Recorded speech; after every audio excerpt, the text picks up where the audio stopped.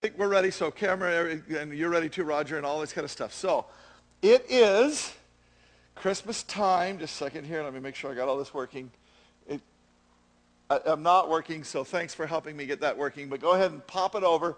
And then it's the most wonderful time of the year, so go ahead, okay? All right? Can you do it all together? It's the most wonderful time of the year. Right? Go ahead. With the kids jingle belling I want you to and just look at everyone this. telling you. I want you to look at the colors. You guys, I'm not working. Okay? You look at the colors. Am I going to have to tell you, or you tell me? Yell at me. Do I have it? All right, well then just start making them go, okay? So look, all of the different colors, all of the different, I just love the colors of it, and of course then you keep going, and then you get to all of the different food and all this kind of stuff. And eggnog, one of my personal favorites. It doesn't like me so much, but I like it a lot. Okay, Christmas presents, giving presents, getting presents, the whole thing. And then don't forget getting together with people and being able to spend time with them. This is an office party kind of a setting, and I know, office parties are a mixed bag, but they're great in the end, right? And then you've got people getting together in special ways for the holiday season. Keep going. Okay, and then family gets together and keep going, and then, just all kinds of people everywhere celebrating, being together, the lights, the colors and stuff. Look at this table for 1 second. Just look at the colors that are on that table and tell me any time of the year that could be other than Christmas. See that? There's not another time of the year that things look like they do at Christmas. We use the most brilliant colors, but we use them in that deep, rich tone of that color. And in every color and all of these things, it's just gorgeous. Keep going. Okay, and then here's families and couples getting together, and bad sweater days and songs. I mean, what do you sing in front of your friends except at Christmas, right? Okay, and then you get into some good intimate conversation, and then coming all the way, and let me know when I can get this back, so give me something. Okay, now I'm on. So that was totally user error, of course. All right, so you see, and this is that, right? Look at that's Christmas. Think about this. There's no other time of year. You can go ahead and kill, fade. You're not supposed to kill at Christmas, right? I don't think. Just want us to see, there's no other time of year when we do anything like this. Like on 4th of July, there's fireworks. But that's the time of the fireworks. Maybe there's some flags out, but that's it, right? There's no other time of the year. We don't do it for Labor Day or Memorial Day, or we don't do it for Easter even, right? I mean, there's some things around Easter, but not like Christmas. Christmas is everything lit up everywhere, all the colors, all the lights, all of this kind of stuff. It is not just the most wonderful time of the year, it's the most glorious time of the year. Isn't that how you think about it? When you think about Christmas, you think about Christmas as being glorious, don't you?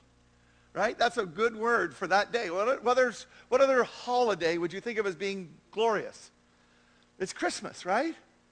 Now, that's interesting, because when you look at glory and the word glory in the Old Testament, you start seeing something about this word, which is, when we think of glory, what do we think of? Light. That's what we usually think of, right? A bright light, right?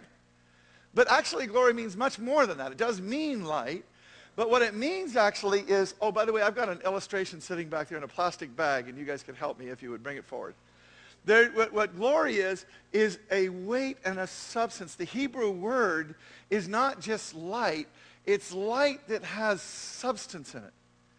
You see what I mean? It has a weight in it. For example, in the Old Testament, when they dedicate the tabernacle and then they dedicate the temple, both times it says, the glory of the Lord fell. And when it says the glory of the Lord fell, understand, what that means is his presence. Okay? It's, yes, God can manifest himself in so many different ways and make himself known to us. Thank you. Awesome. You tell me which one I'm running. Thank you. Okay? But now somehow it ran, so go back. Okay. But now watch.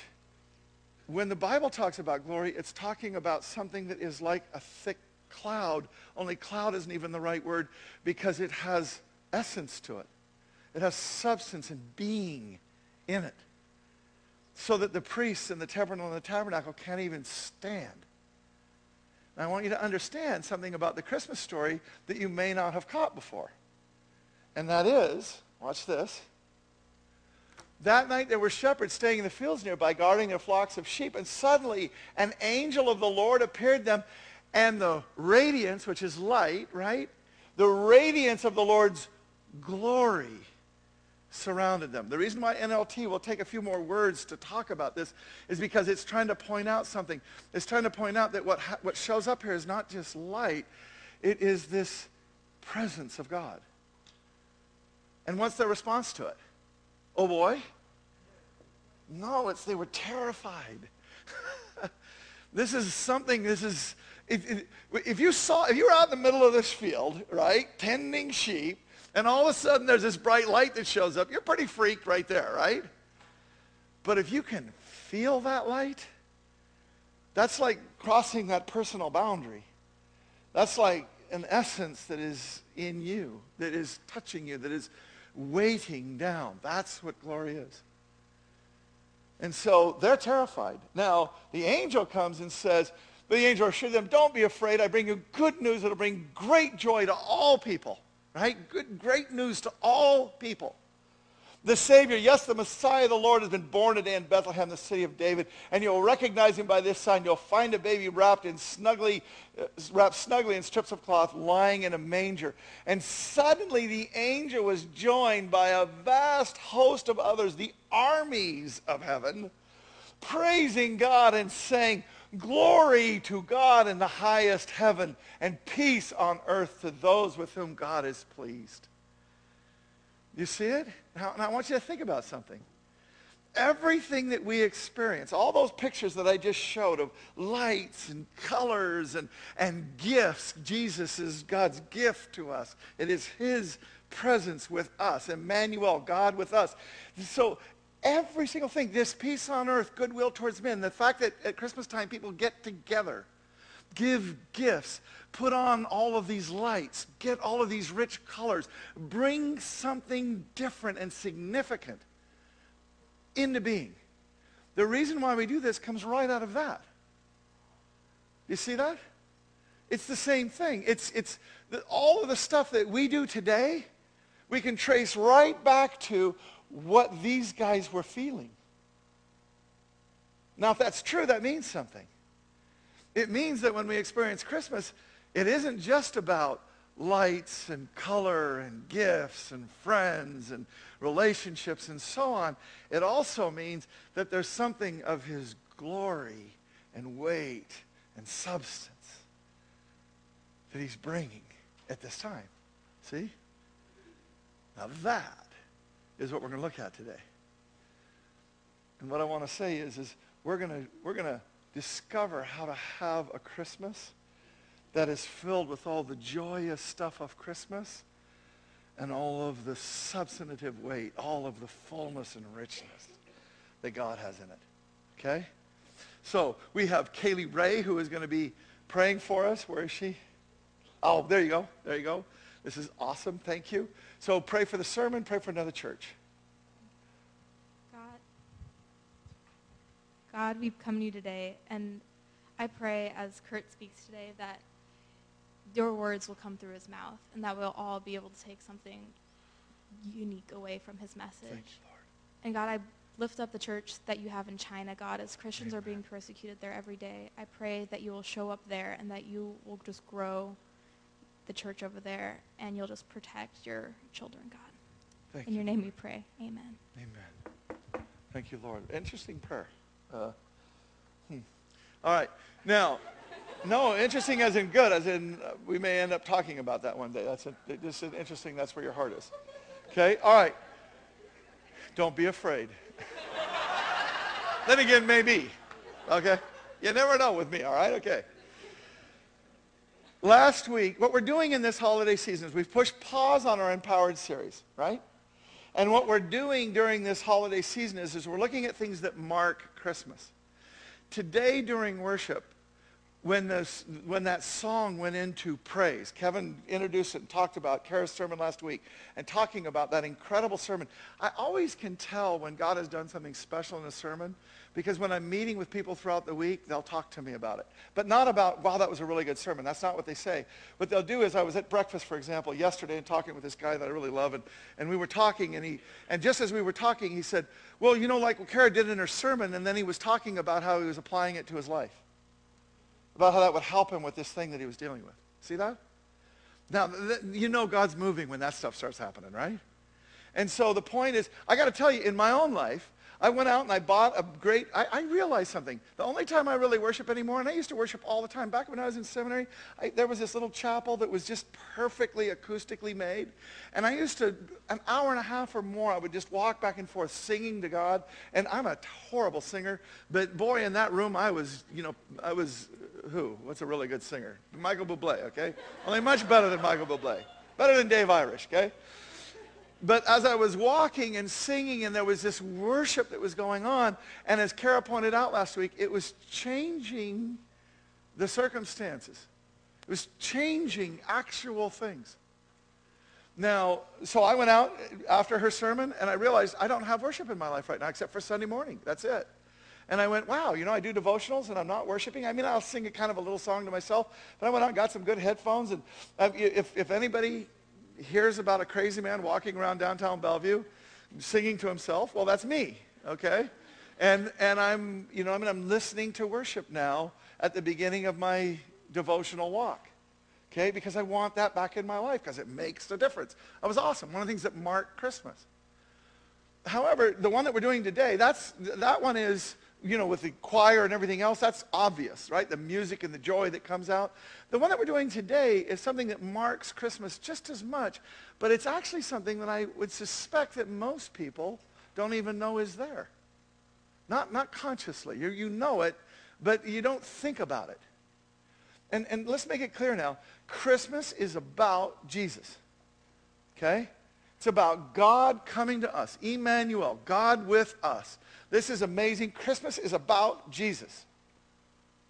But I wonder if you were aware, now we're not in our Empowered series, so we're actually in a different aspect of what the Holy Spirit does, even though they're all connected. But what I want you to do is, I wonder if you're aware how much the Holy Spirit was involved in the Nativity. I mean, think about this. I'm just going to go through Luke, but I could go through other Gospels and find the same thing. But look at this. At the very beginning, there's Zechariah. He's a priest. He's ministering on that special day inside the thing where you get selected and so on. He's old. He and his wife had wanted children, but they're way too old to have children. The angel Gabriel comes to him and says, you're going to have a child. And he's, you know, right? And the angel says about that child, John the Baptist, he will be filled with the Holy Spirit even before his birth. See? Then what happens is that the angel Gabriel goes to Mary and says, you're going to bear this child who is God. How can this be? I've never even had relations with a man. What does he say?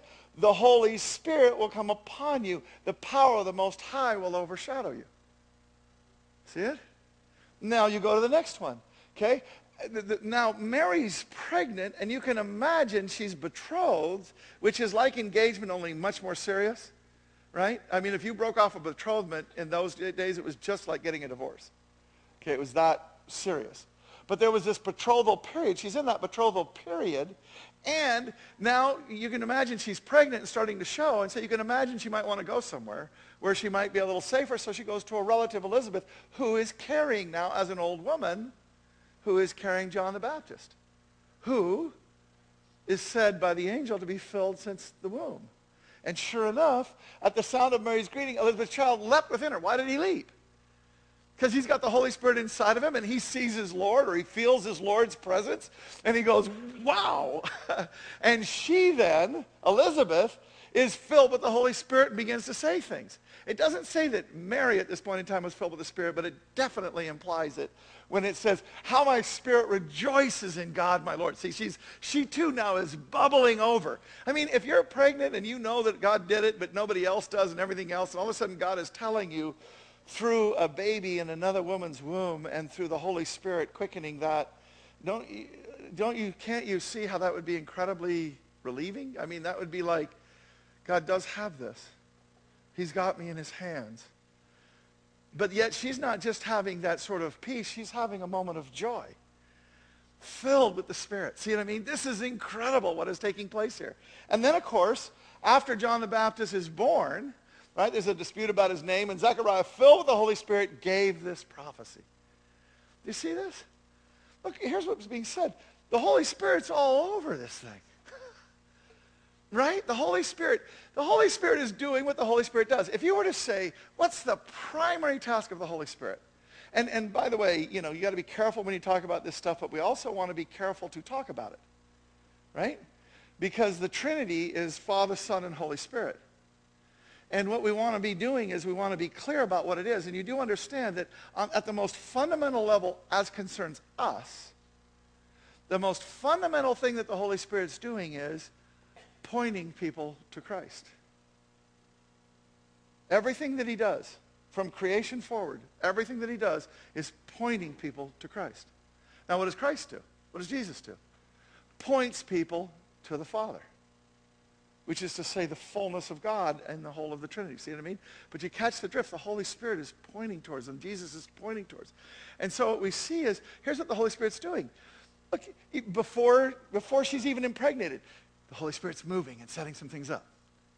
As she gets impregnated, the Holy Spirit is making inside of her this child. As the next thing happens, he's got a prophecy here. He's got a leaping. You see what I mean? The Holy Spirit's doing all kinds of things to point everybody to who this child really is, to the significance, to the meaning of this moment, what this really is, as opposed to all the other things it could be, right? He's pointing people to this thing. He's working. He's doing what he does. In fact, if you think about the Holy Spirit, the first time that we see him, as so to speak, in Scripture is right at the very beginning, right? Where it says, in the beginning, God created the heavens and the earth, and we can think of God there as the triune God and also as Father God, okay? The earth was without form and void, and darkness was over the face of the deep, and the Spirit of God was hovering over the face of the waters. Now, I've talked about it before, but this word without form and void, in Hebrew, this is called tohu wabohu, okay? And tohu wabohu is this, you can see how the words kind of go together? Here's what it's saying. The Holy Spirit is creating shape out of nothing, out of stuff that is indistinguishable. He's causing it to come together in some sort of particular shape. And here's the key now, for a particular reason, so that there's meaning in it. That's what tohu wabohu means. Tohu wabohu means it doesn't have any form, it doesn't have any meaning. There's no meaning even possible because it's all one thing. See? But then the Holy Spirit starts to make it not one thing. He starts to make it this thing, and as it contrasted to this thing, as contrasted to this thing, as this, and he starts making all of these things in a way that we can look at and start seeing meaning. If I were to illustrate this, I'm going to take, this is gack, or goop, or, whatever, right? Whatever you want to call it, okay? But what this is this is that stuff that kids get, and everything else. Well, I want to do something interesting here. When the scientists say what happened first was what? The Big Bang. Now, when they talk about the Big Bang, what are they talking about? In the beginning, there was light. Okay, that's what they describe it as, light. But do understand, when the scientists say light, they're not just talking about light, are they? They're talking about a plasmic kind of substance. There was nothing, and then suddenly there's this eruption of this plasmic type stuff, like the sun is made of. The sun doesn't have like a surface and then a bunch of stuff going on above the surface. The sun is just this. It's just a plasmic stuff that is combusting and so on and throwing off heat. And when you go to the beginning of creation, everything is just this. Now understand something. See, right now, when there's just plasma, first nanoseconds after creation, understand, there isn't plasma and not plasma. There's nothing but plasma. That's all everything is. So now tell me, what kind of meaning, what kind of distinction, what kind of lesson can we learn from that plasma? Well, interestingly enough, you actually can learn a little something. You do know when we talked about glory, it sounds a little bit like that plasma, doesn't it? One of the most extraordinary places of apologetics, this idea of is God really real, comes right down to this kind of a thing. If you go into every other religion's explanation for how things came to be, the more we come to understand scientifically about what happened, the less it comports with their creation story. In Christianity, it's the exact opposite. The more that we discover about in science, the more it lines up unbelievably with exactly what Scripture says. They may take volumes and volumes and volumes to describe the plasma and mathematically and all kinds of different ways. And here's what the Bible says. In the beginning was light. And it talks about the light as substance. It talks about it as something that becomes matter. That's the same way the scientists talk about it.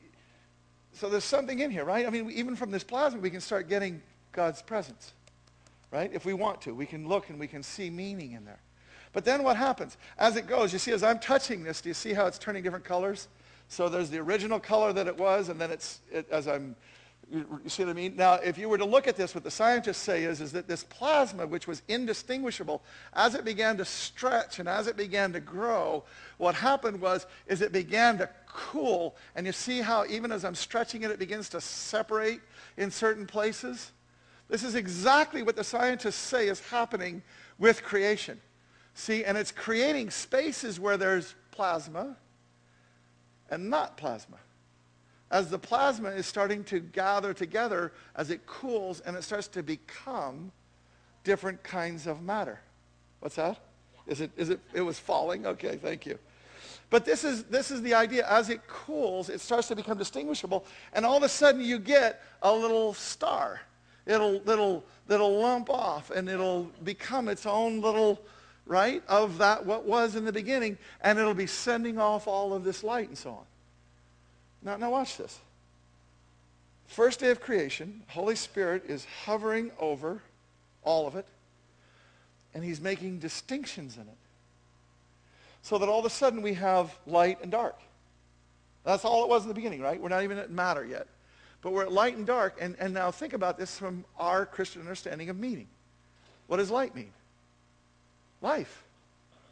It means something that's alive, that can grow. It means something that's got energy in it. It means something good. What does dark mean? An absence of life. An absence of something that's good. And we even correlate light with goodness and darkness with evil, right? You see, as the Holy Spirit makes a distinction, there's meaning in it. It keeps going. And the second and the third day, I could do this more, but I don't want to take all the time on this. But in the second and third day, do you remember the first thing he does is to separate the expanses? Now just think about that for a second. You know, even in our own galaxy, several of the planets, quote unquote, in our galaxy, they're not planets, they're not rocks like we are with it having a rock and then maybe an atmosphere, although most of the rocks don't have an atmosphere in our galaxy. And the ones that do have an atmosphere are nothing but atmosphere. You do realize that Saturn and those bigger planets, they're just gaseous. It's not like you could plunge through the clouds and then land on something firm. There isn't anything firm. It gets so dense that you couldn't go any further, but it's not like ground and not ground. It's just one thing again, see?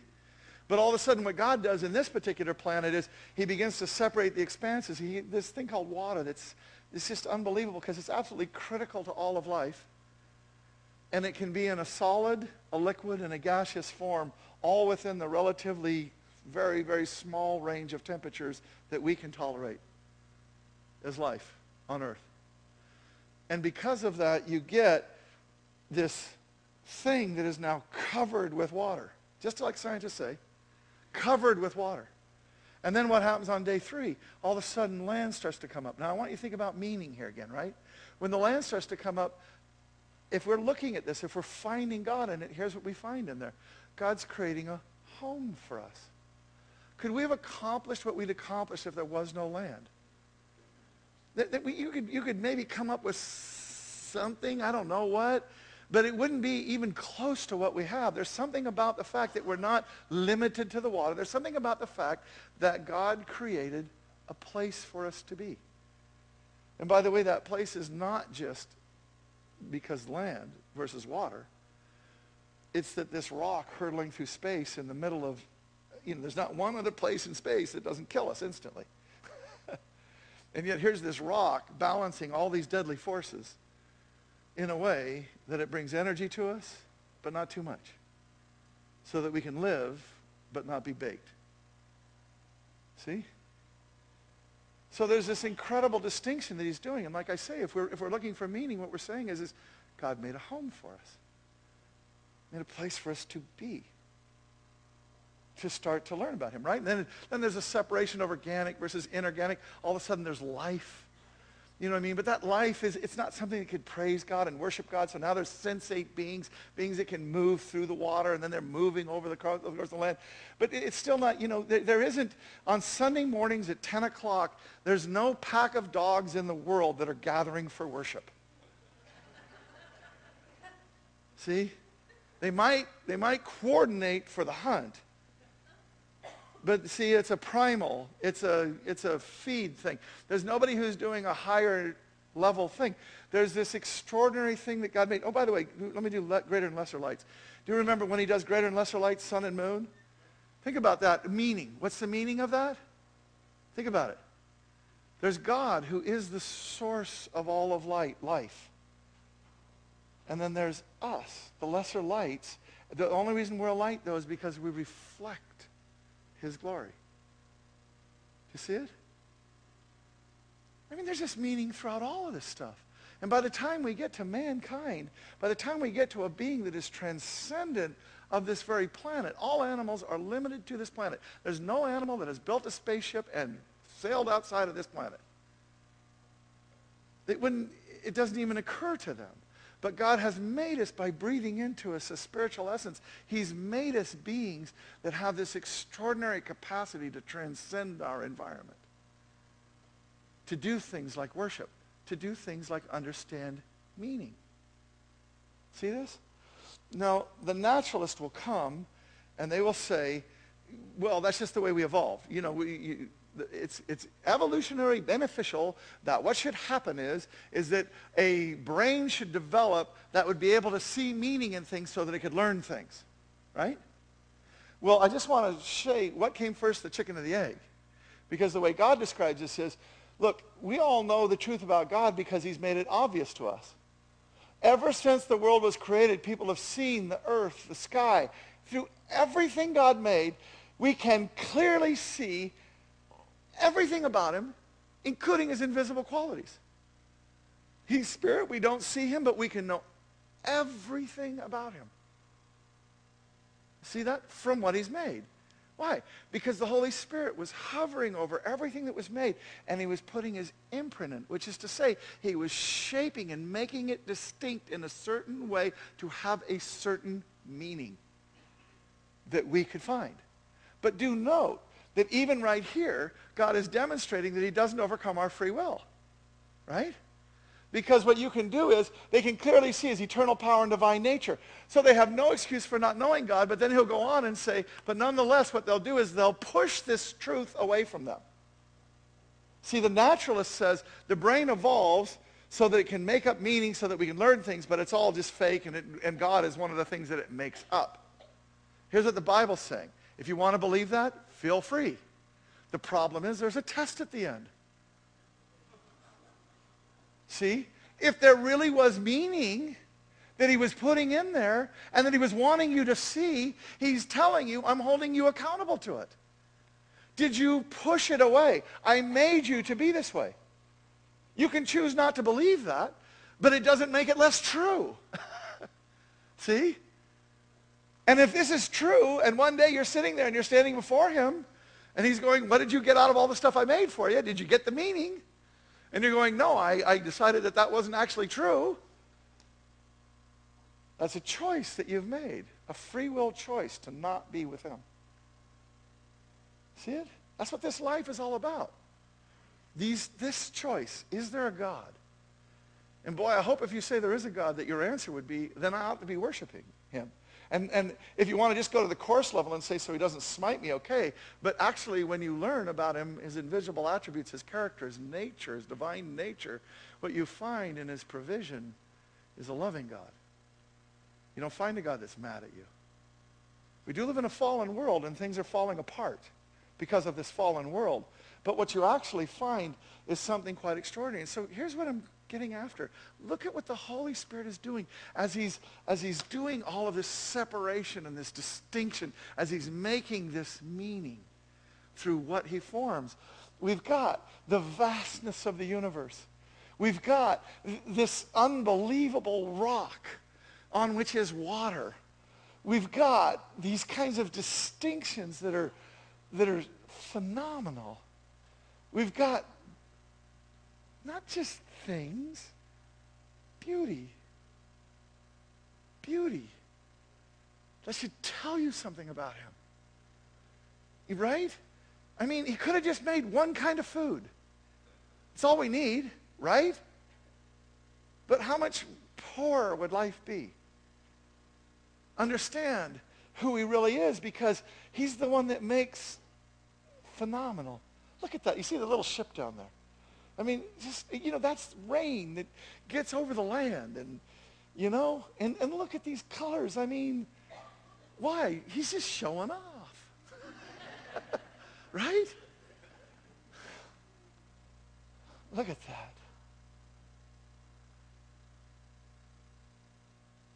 And it's not just that. Look at this. It just keeps going and going. We are so isolated in an urban environment, right? Most of the stuff we see is concrete and steel and brick and stuff man-made, right?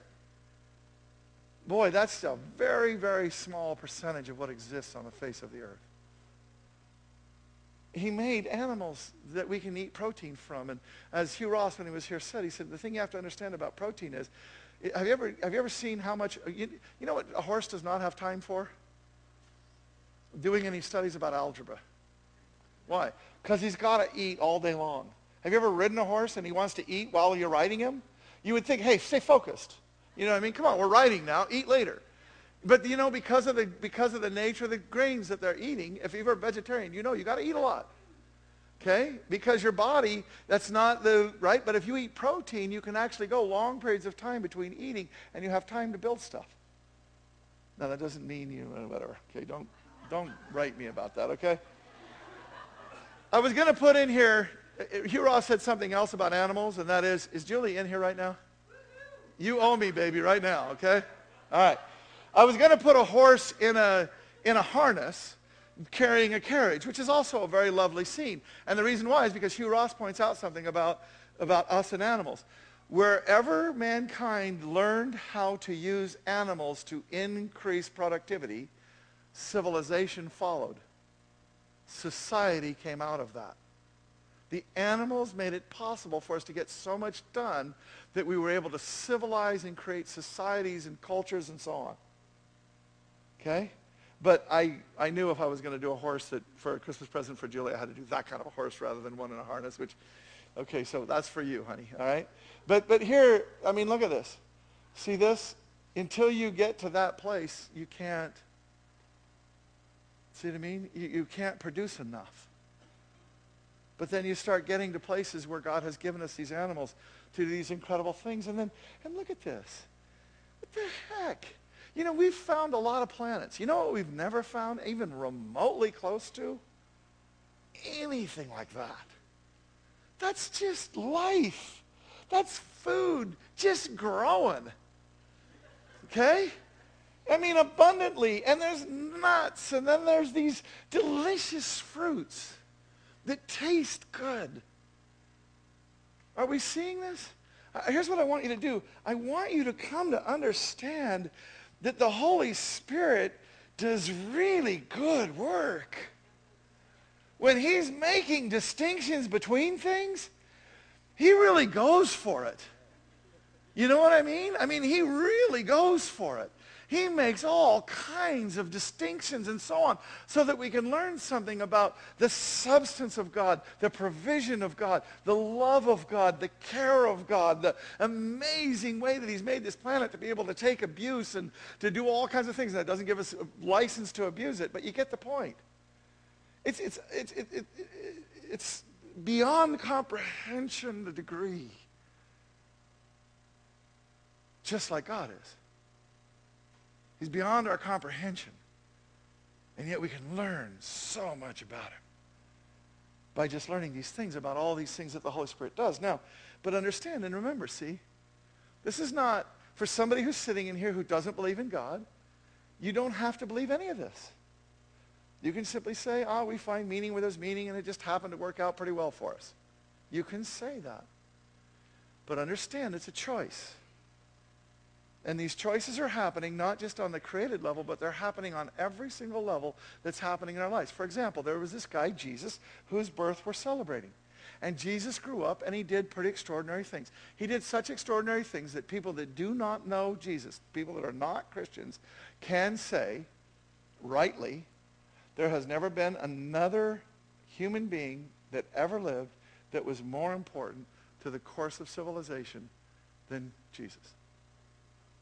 To people getting along together, to people coming together. I'm not saying there hasn't been bad things done in the name of God, but there has never been another person. You can't go to a Gandhi, you can't go to a Confucius, you can't go to a Buddha, you can't go to anybody else and even get remotely close to the impact on the world that this one human being has had.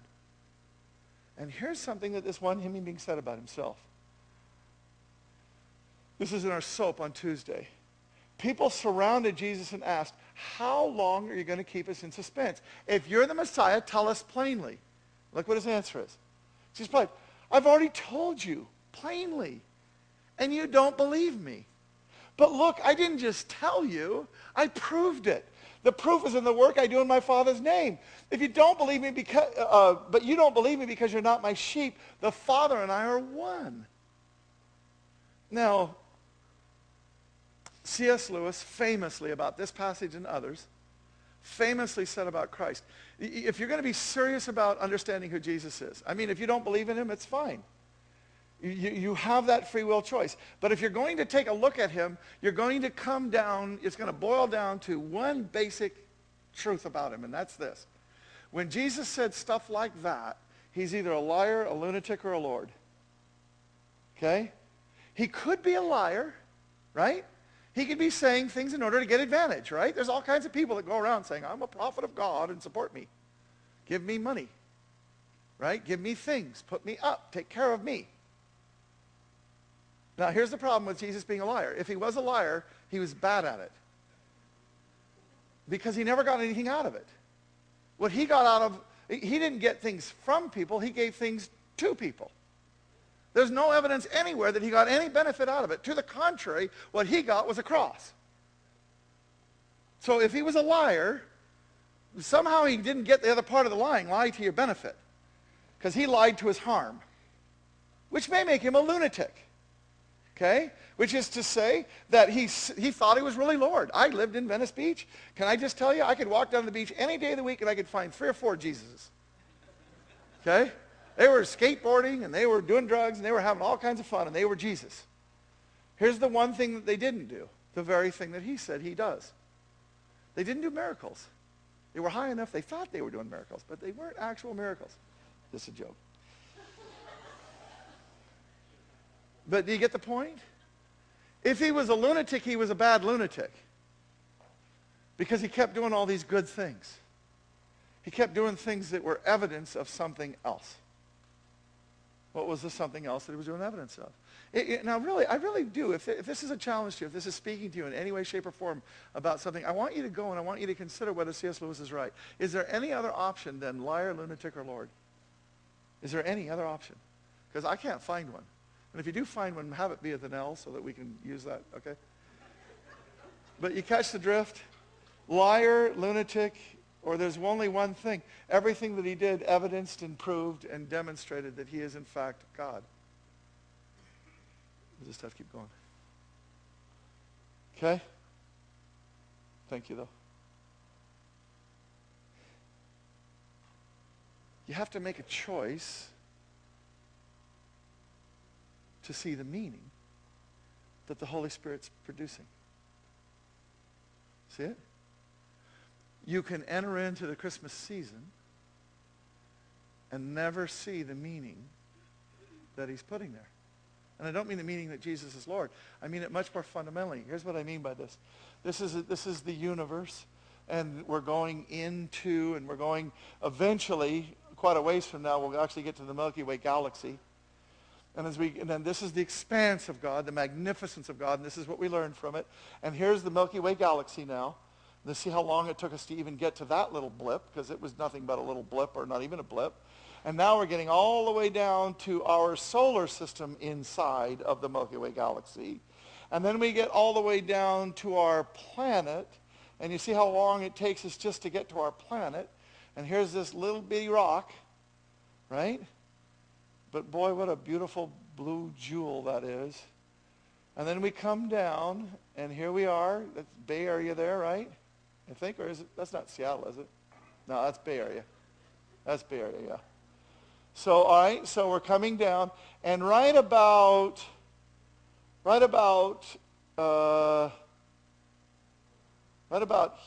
here, we're hitting human scale. This is our size now. But now watch how long it took us to get all the way down to our size.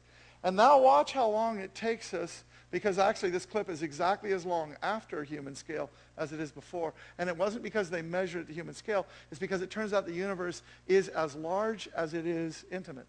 And so you see, as you start drilling down, there is a smallness to the things about this planet that are as distant from us in human scale as is the largeness of the universe. Did you know that?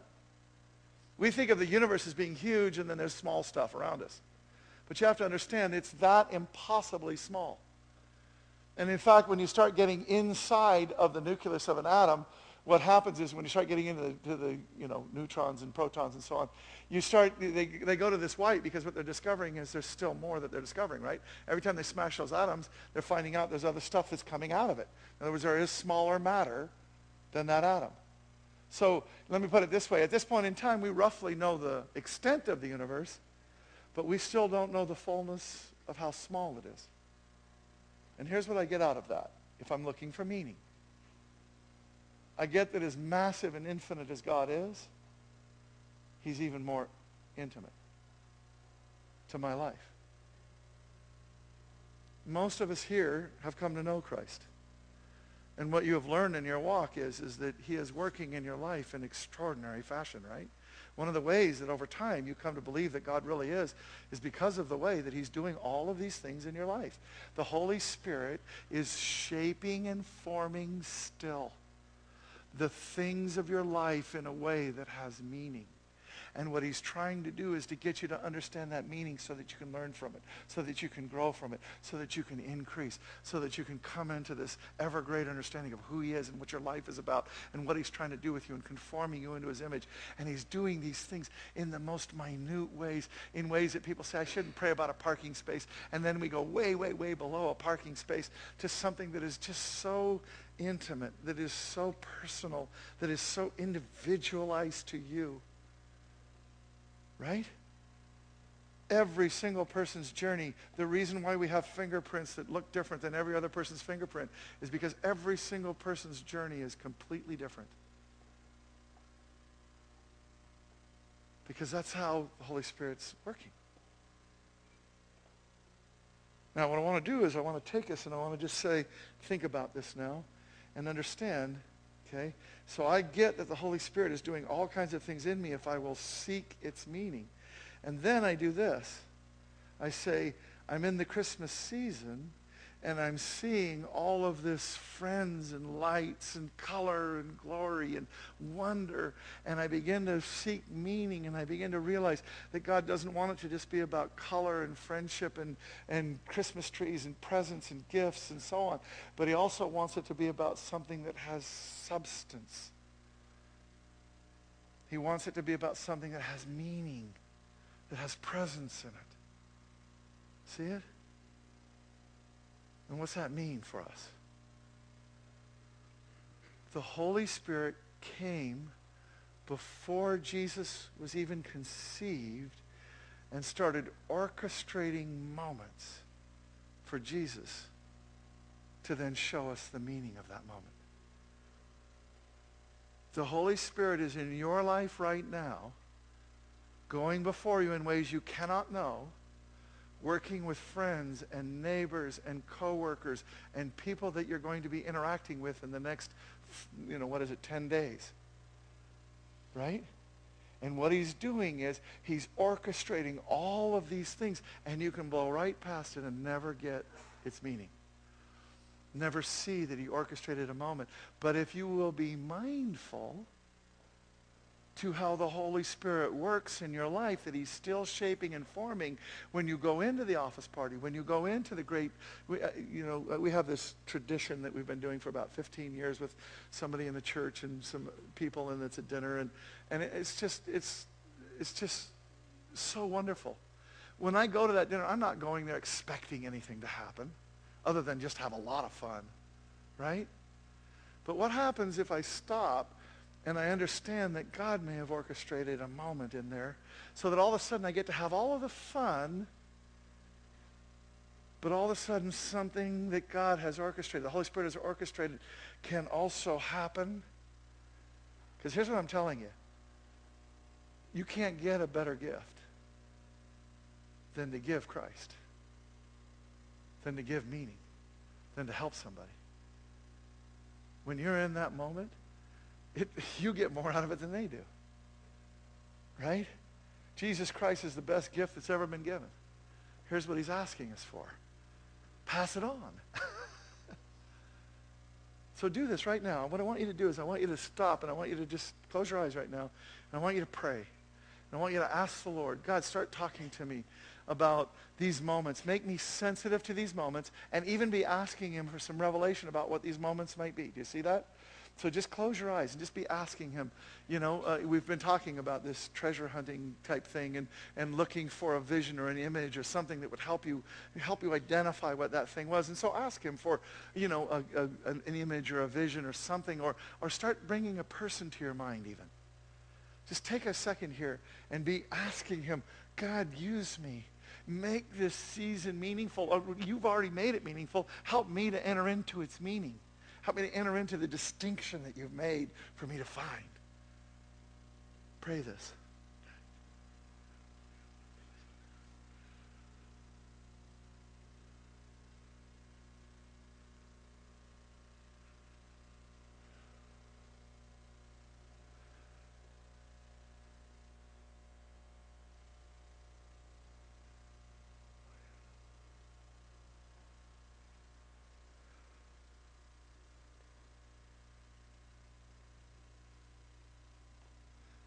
Use us.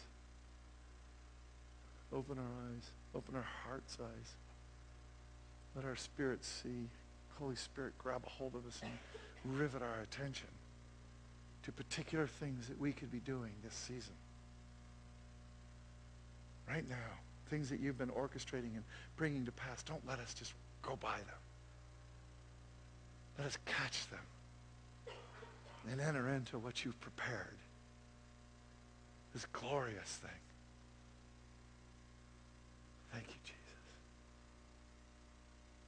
Thank you, Lord.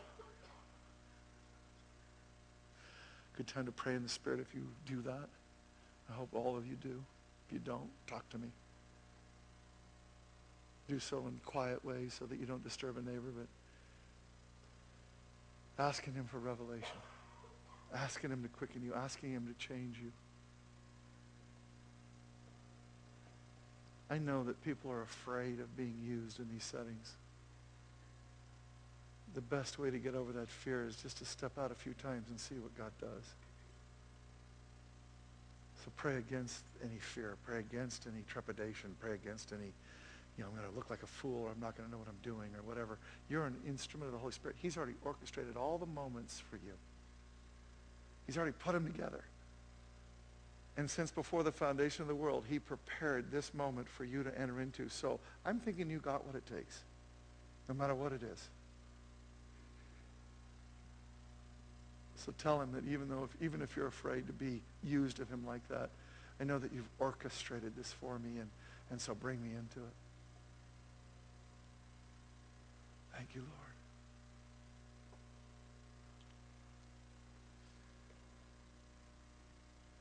This is the beginning of a prayer that we're all to be praying for the next 10 days, and then why don't we just add another 365 onto it for good measure?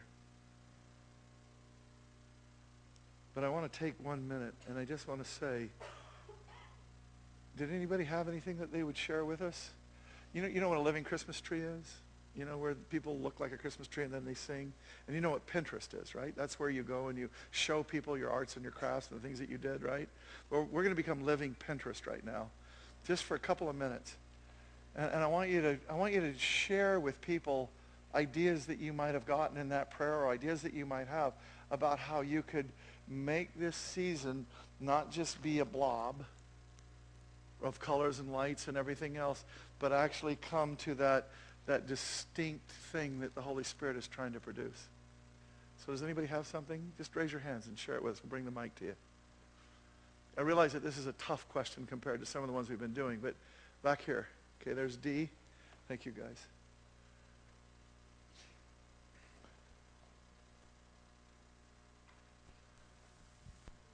Go ahead and stand up. Huh. Testing.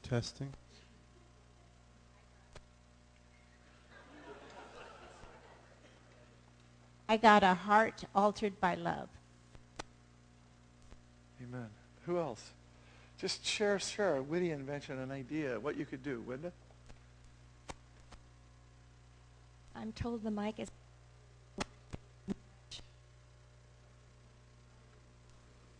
I don't know. We seem to be having a bugaboo going on with mine, too. That might be something that the sound people ought to know when they come on Tuesday. What came to mind is a person I know that has an empty warehouse that needs to be rented, and that my Christmas present to him is supposed to be to pray it into being that he gets a renter. That's awesome. Keep us posted on that and see how we might help something like that if it becomes a ministry. Who else has something that you could do? Sorry, Alex, but you're running now, baby. Okay? Thanks, John. Hello. Good morning, everybody. I'm a personal trainer for some Amish Club, and we just got new management, and they've been struggling with a vision. And I got an answer on how we need to serve like Jesus, and training and helping people find their health, find their fitness, so they have the strength and courage to go out to do what you proposed to us today. Praise God, John. Yes. That is awesome. Who else? I saw in the back here. Okay. Thank you. We'll come back. Can we get the other one? Oh, thank you. Thank you, guys. Go ahead. Right here on the corner. Oh, go ahead. Praying that God helps me start my care coordinating business this year, that he gets me some angels investors that see the vision that I see, so that I can have my business that is going to probably make a lot of senior citizens and people who have special needs life better. Amen. Right behind you, two rows, just behind, on the right-hand side. Right there. Something that struck me watching the video and everything is there's one thing right in the middle of everything, the universe, time, space, all of it is heaven.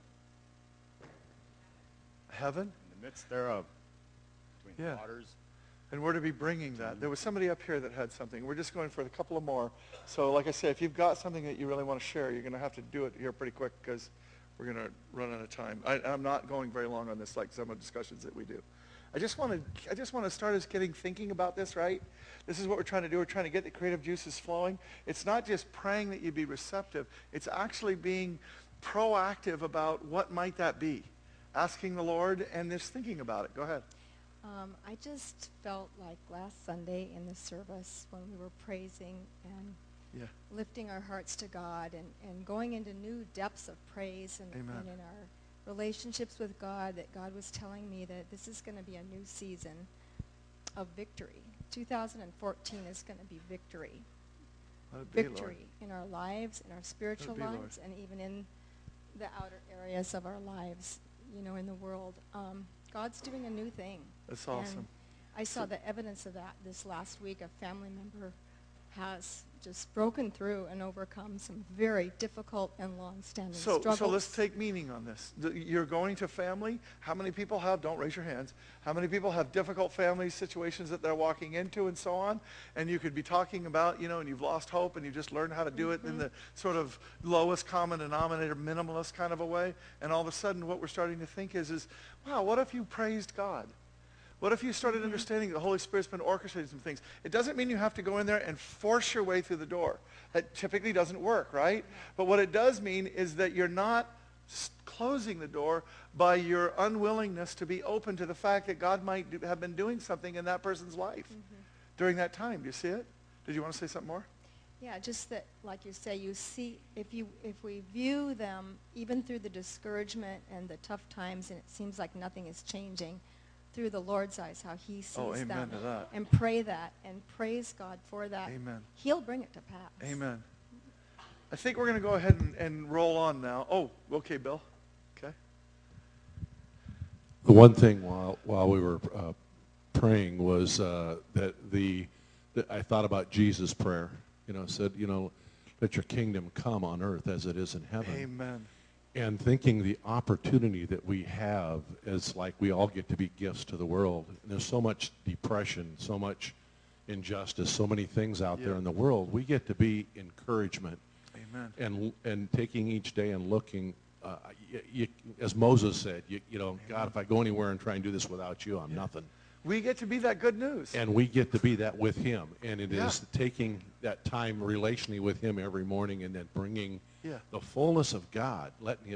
I think it's his intention right now in our society for us to be the kingdom of God on earth. Amen. And he wants to move. I think it's a time where there's an empowerment. He wants a people that's aware of him and that will be obedient and respond to him and bring God's kingdom in the midst of some difficult situations. No question. And some obstacles in people's life and bring the kingdom of God, the glory of God. Amen. We're going to do one more, and then I really am cutting it off. But Justine raised her hand, and I want to just, okay.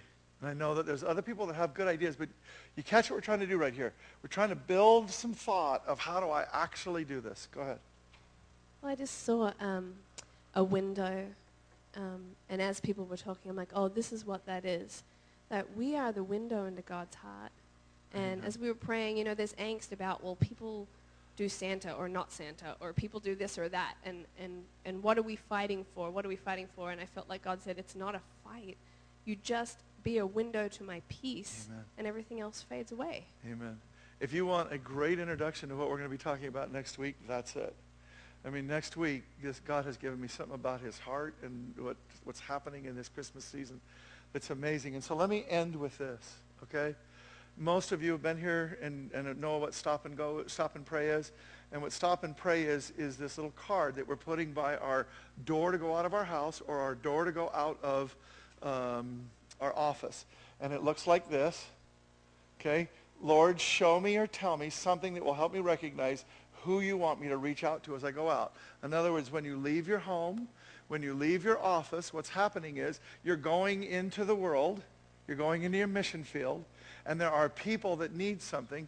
And what we're trying to train ourselves to do is we're trying to train ourselves to stop and for 1 minute pray so that we prepare ourselves as we go out, right? Now, here's something that I know to be true. If you take that to your door 3 weeks ago when we asked you to do it the first time, by now you can walk right by it and not even know that it's there. And the reason why is because the brain's a funny little thing. The brain notices what's new, not what has been there for 3 weeks. So what we did is, thanks to Justine, we sprigged it up a little bit and made it nice and Christmassy for you. I think that's a mistletoe, you and God kissing or something, I guess. But the point is there's a little mistletoe there. If that was weird, it shouldn't be. Okay. All right, but there's a little Christmassy thing. And what I want you to do is, right now, ushers, please come forward. The ushers are going to be passing out the big card and the little card. And we've got the 2 different sizes. Remember, I like the big one. But what I want you to do is go home or go to your office. If you didn't put one up, put this one up. Go ahead, just start passing them out. Okay? Do you see what I'm saying? Just give stacks of them to people to be passed out. Okay? It's not, do I want one? It's go ahead and take one. And then So you're going to get one before you get out of here, okay? We're stuffing it in your pants pocket, all right? All right. But you catch the drift. You see what we're doing? Okay? And I want you to move it. Move it to a different place. Don't put it where you are. Mine was taped over a little, thing that I didn't need, but I'm going to move it. I'm going to take one of these, and I'm going to put it in another place now. See? Do we get it? Okay? Now, it's going to take us quite a long time to pass these out. Maybe if somebody could, Lance, would you hop up and grab half of those and start from the back and hop up and help them, okay? Ben, that was you, okay? And take it from the back and move it forward. This is a big deal, you guys. This is not something that we're just going to do for a couple of weeks and then it'll be gone. We're going to be pushing this button for a long time. So you know what? Let's go ahead and start doing it. Okay? And let's start seeing what happens when we actually do these things, when we pray for a minute, see what God starts to do to transform our lives. And now, even though I recognize it's a little busy and there's things going on, I'm going to pray. Okay? Lord, in Jesus' holy and precious name, we come before your throne right now. And what we want is we want to take the joy and the brilliance and the glory of this season, and we want to experience it in fullness. All of the friendships, all of the love, all of the bright lights, all of the everything, but also all of the meaning that you would have in it right now, Holy Spirit. Holy Spirit, take us and move us through these times where we are having moments of rejoicing and moments of being used by you to bring someone else to a place of rejoicing. This is good news. This is peace on earth and goodwill towards all men, all women, all of us. In Jesus' holy and precious name, God, take us right now. We recognize that we have fallen short of this. And so what we do is we reach down in front of us and we grab this communion. And we take that lower cup in which is this body that is broken. And what it signifies is that we have let life get ahead of us. We have let bright lights and noise drown out the still, small, quiet voice that is taking us into the ever richer, ever better. God, thanks for bright lights and lots of noise of fun and joy. But thanks, too, that you will cause us to hear you. We put our finger in here saying we have been a little deaf or more than that, and we take our finger and we break this bread together, and the crunch of it is us saying to you, repent. We repent. We want to be made whole. Thank God, Jesus, that you came and that you took all of the consequences of our decisions upon yourself and that you have now made us whole. You have healed us by your stripes. You have restored us. So in Jesus' name, we lift this cup in which is the healing of Christ, and we eat this together. And now, Lord, in Jesus' name, we lift this cup in which is the life that you have already purchased for us. Just as Jesus 2,000 years ago did everything that was necessary for me in 2013, so too the Holy Spirit has already been moving and shaping, creating meaning. And we say, God, we want that life. You've already done it. Just help us actually enter into it. So in Jesus' holy and precious name, take this cup together, saying to yourself, I want that life in fullness. In Jesus' name.